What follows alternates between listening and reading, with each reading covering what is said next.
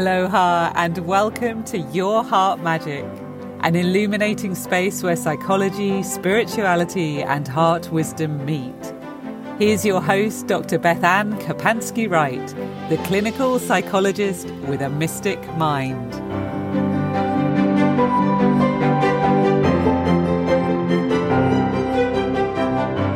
Aloha, everyone. This is Dr. Beth-Ann Kapansky-Wright, and you are listening to the Your Heart Magic podcast.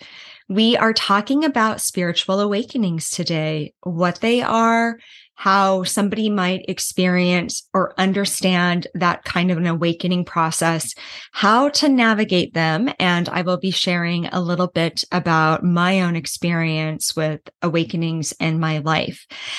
I have to admit that there is so much material that we could cover that this could easily be part 1, part 2, and part 3. So we will do a survey course today and see what we can tap into and learn about in the time that we do have. So let's start with what is a spiritual awakening.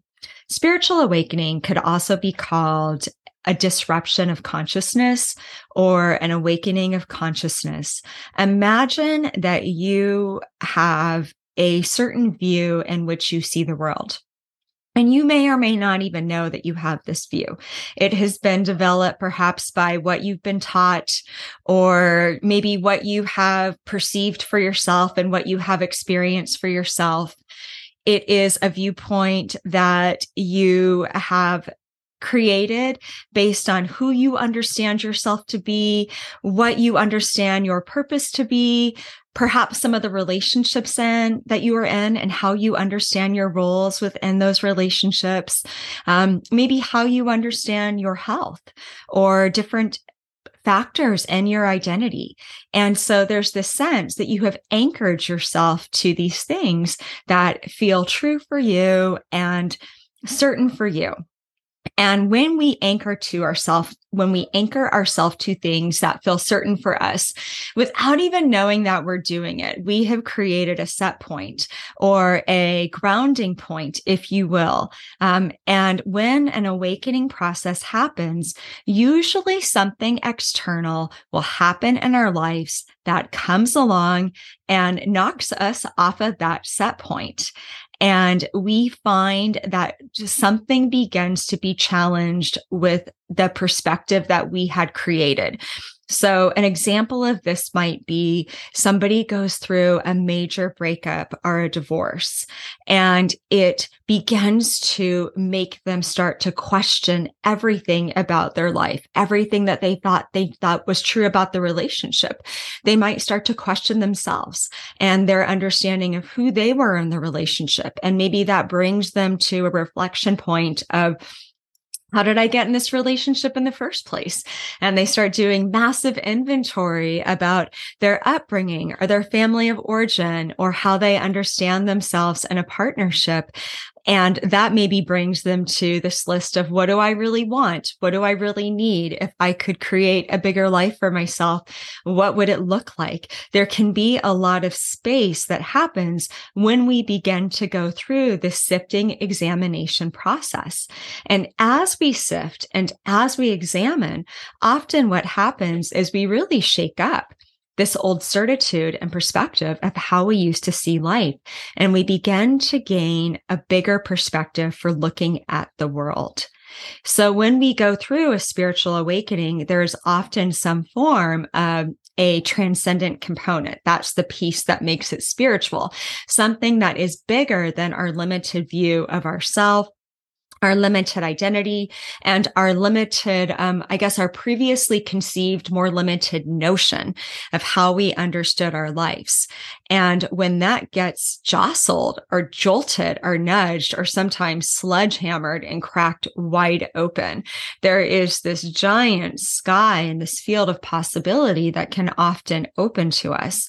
And it makes us look up. It makes us open to things like asking bigger questions about spirituality, and what might be out there, or maybe questioning the faith that we might have previously had or what we've been taught. Maybe questioning faith in general. Do I believe any of this? So there are these bigger questions that often come through. And what's happening in that process is we are loosening our attachment to how things were in order to create a new way of being and a new understanding of how things are now, which means the process itself usually feels very disorienting. If you think of a time in your life where you've ever felt between worlds, maybe you have moved someplace new and you don't know anybody yet, or you haven't unpacked yet, or you're about to move someplace new. So your house or your dorm room or your apartment or wherever you've lived is half packed up. And you're like, okay, I don't really belong here anymore, but I don't really know like what I'm stepping into. And I don't know how I'm going to understand myself or how I'm going to belong there. You're in between worlds. Sometimes we can feel in between identities. Maybe we've decided a relationship or a career or job isn't for us. And yet we're like, I don't know what is for me. Like, what's next? So there's this uncertainty that comes with it. And psychologically, our brains and our emotional centers, our emotional set points, our emotional thermometers, how I think of it, does not like it when we start to mess with things and change the temperature. We understand ourselves through certainty. So there's this strange paradox in life that even though change is nature's way and we spend our entire lives changing from birth onwards, our brain enjoys a sense of certitude. So when you start messing with all of that, what people often experience is feeling like they are disoriented. They might feel out of sorts. They might feel really restless and dissatisfied with their life. There might be this sense of bigger possibility. I know there's something more for me. I feel like I should be doing something, but I don't know exactly what that is. Oftentimes, we do not have language to describe what it is that we want to create or what we want to step into because we haven't created it yet. And we haven't had the formative experiences or often the linguistics, the language to put to our experience of self. So when you're experiencing something, a lot of times we're just immersed in the experience of it. Our brain might be thinking about, wow, I feel really strange right now, or I feel really sad, or I have these feelings of grief and I don't know why, or I feel really excited and I don't know why I'm drawn to this new thing. So our brain might have opinions and mental chatter about that. But it's in hindsight that we understand our journeys. And it's in reflection that we can look back and say, oh, I didn't get it at the time, but now I see I was going through this massive internal transformation. And it was kind of the catalyst of that might have been the loss of X, and that led me to feel Y. And I went through this big change process. You know, when we have that perspective of hindsight, we're able to see the sequence of how our transformation happened. When we're in the thick of it, it often just feels really messy. When I was going through what I would call my biggest spiritual awakening, you can have more than one. There might be more things in our life that kind of knock us into a new orbit and make us have to expand into a bigger view. But the main one that I had that I really felt like if I could do a timeline, that is like my big X on the timeline where I would be like, that is when everything changed, was back in 2011. And I had no idea I was going through a spiritual awakening. I wouldn't even put those words to it. I didn't fully understand what was happening with myself. I didn't really have a lot of guidance. And I remember somebody saying to me during that process, Beth Ann, if it was anybody else, I would be like a little bit concerned about, do you need to seek treatment or do you need to like go talk to somebody? And I was working with somebody at the time. I'm a big proponent of mental health, big fan of therapy, big fan of therapists, seeing therapists. Like everybody needs somebody to help them sort through their stuff. But I remember basically my friend was like, if it was anybody but you, I might think they were going a little bit crazy. And I would question, is this person losing their grip on reality? And because I was a psychologist at the time and I have a lot of insight into myself, I was still anchored enough that she was able to say, I think you're going to be okay, but I'm kind of worried about you, because I was so disoriented and going through so much at the time. So it's not always that bad, but sometimes awakening processes can be really hard on people because how we understood ourselves is challenged to such a degree that often it might call for some really big life changes. And that was kind of what was coming for me. And there can be, I said earlier, there was a sense of a loosening attachment. And sometimes these kinds of feeling-based experiences will also show up in our body as somatic or sensory information. So at the time, I remember feeling like I was dissolving. I have felt like I've been melting before, or was kind of disintegrating, or was going up in flames. I felt restless in my own skin. Somebody might feel really tired. They might, if they are outgrowing a space, they might feel like they just want to fall asleep every time they're in that space. And that might be the psyche's way of letting them know you're really bored here. Like there's no new life for you here. There's nothing new to experience. There might be some symptoms that look and mimic some form of a psychological issue, like some depression symptoms or anxiety symptoms. There's not a DSM-5 manual for spiritual awakenings or some diagnostic and statistical manual for that. There's just this cluster of symptoms that I've experienced myself, and a lot of other people have reported and experienced as well, that kind of gives us some form of an evidence base, I suppose, to look at and say, these might be common ear markers. So things related, again, to disorientation, feeling out of sorts, feeling restless, feeling irritated. And again, those symptoms wouldn't be floating around disconnected to anything else. This is always accompanied by somebody who is sifting through the contents of their life and have had their worldview rocked or challenged in some kind of way, whether that is externally with a big catalyst of an event that has challenged them, or whether something in them just kind of woke up and started looking at life differently.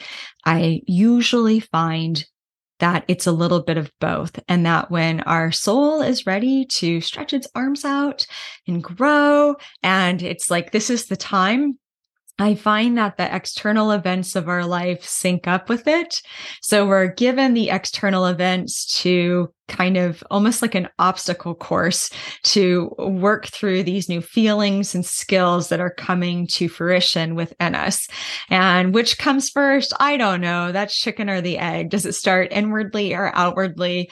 I don't know that I can answer that today. I just have experienced myself that usually when something is happening internally, something externally is happening as well. So how do we navigate this? Like I said, spiritual awakenings are innately disorienting because we are shattering a previous view of self and a previous understanding and limitation of self.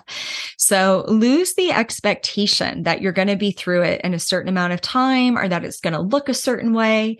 I think knowing when we know we are in a transformation process and a process of transforming into something, and we don't know what's on the other side, one of the best things we can do is to try and adopt an attitude and perspective that will support our transformation, as opposed to an attitude and perspective where we resist that transformation.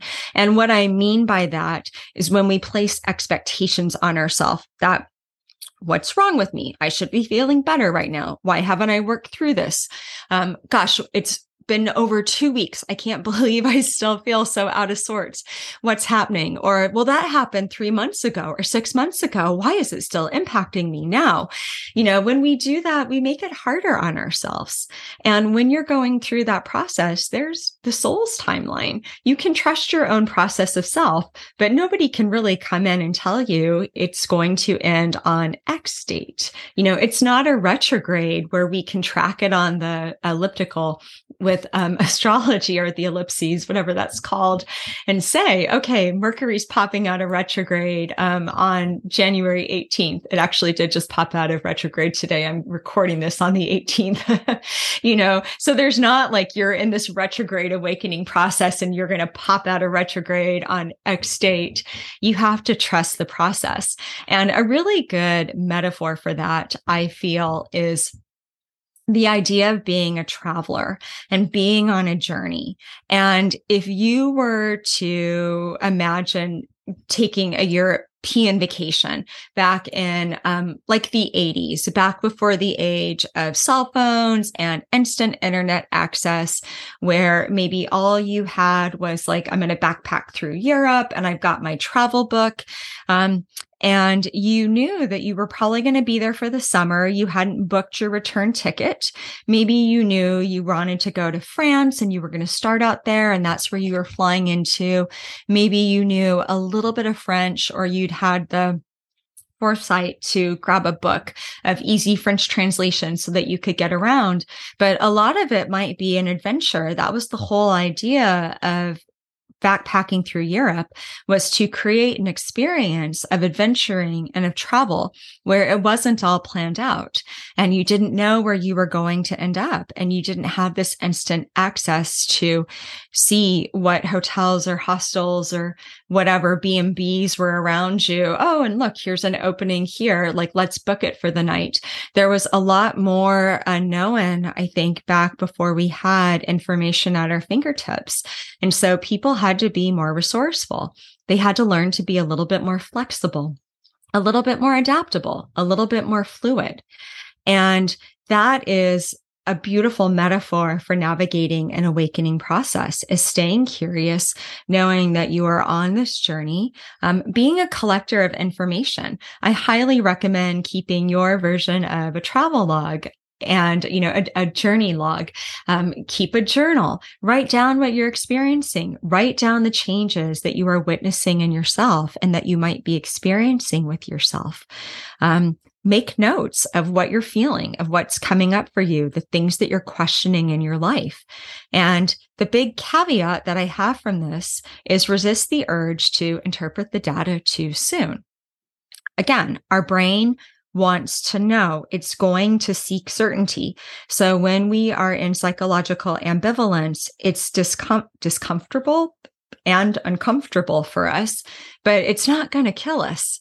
So if we can learn to sit with the discomfort and say, well, I don't know what I don't know, and I don't know who I'm going to be at the end of this process, I can't guarantee that, then it allows us to have a lot more grace and surrender for our process of change and for our process of awakening and coming into this new perspective of self. And the last thing that I want to recommend for awakening processes, there's actually two things. One of them is to also be a collector of information. So you might look for other people who've been through something similar. You might know them. It might be more of an archetype or a character in a story that you find yourself drawn to, or that you really relate to, or that you resonate with. And in that case, it doesn't matter that it's make-believe. Stories are mirrors that help us identify themes that we might find on our own journey. And often a theme might really light us up, or we might feel really drawn to something or drawn to a character. And people have a tendency to feel silly.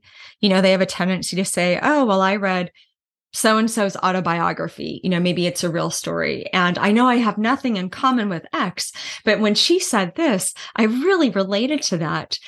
Don't feel silly for relating to something that another human being has been through, even if their experience is different. And don't feel silly for relating to something that you might see in a movie or a TV show or a series that you love. Somebody wrote that. Those stories came from somewhere. There are elements of real life experience and real human themes in them.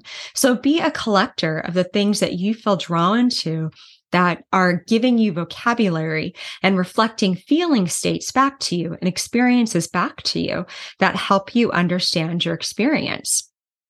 And you might also find it helpful to reflect back on your own life when you have been through any kind of a change before. And maybe it wasn't a spiritual awakening.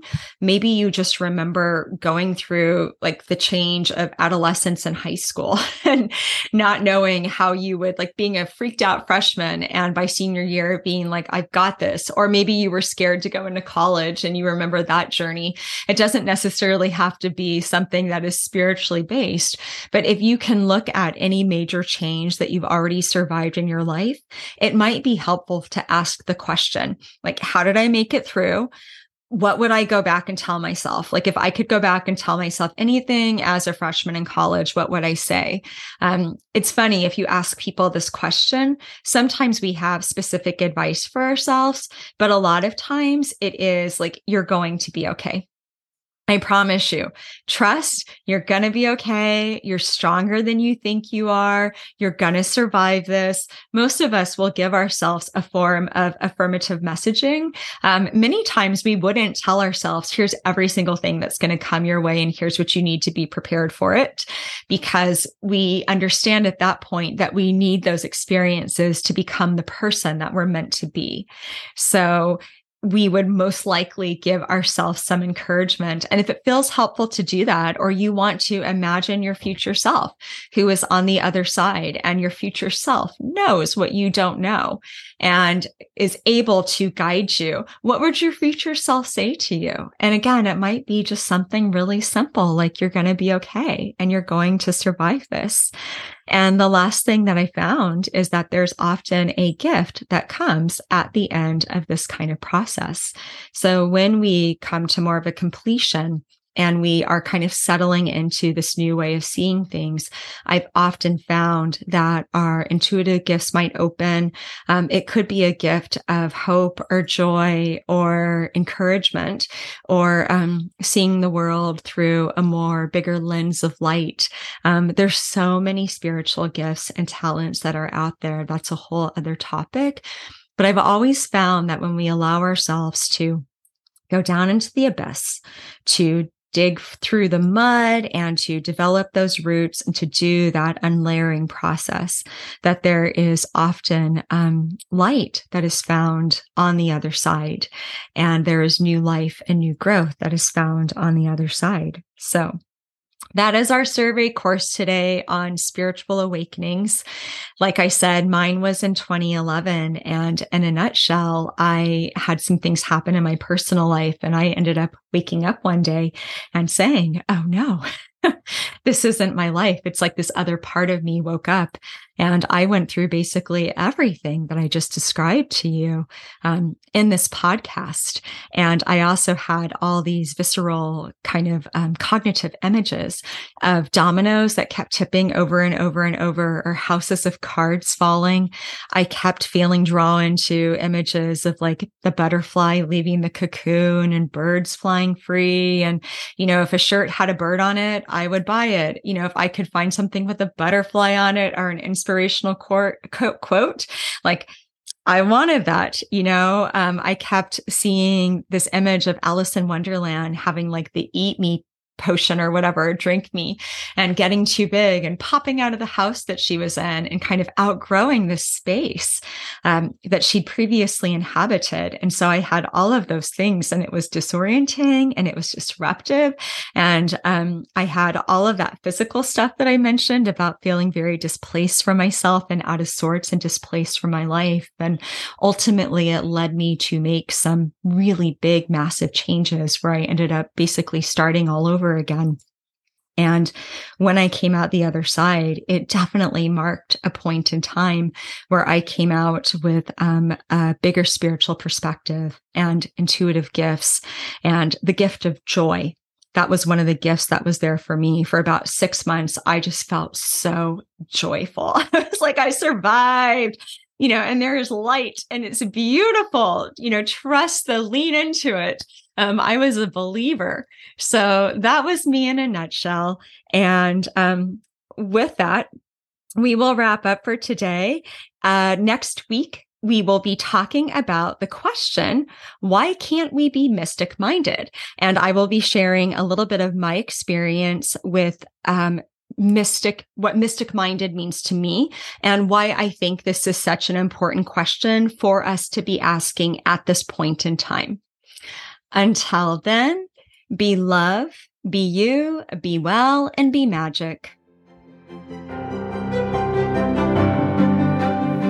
You've been listening to Your Heart Magic with Dr. Bethann Kapansky-Wright. Tune in next week for a new episode to support and empower your light.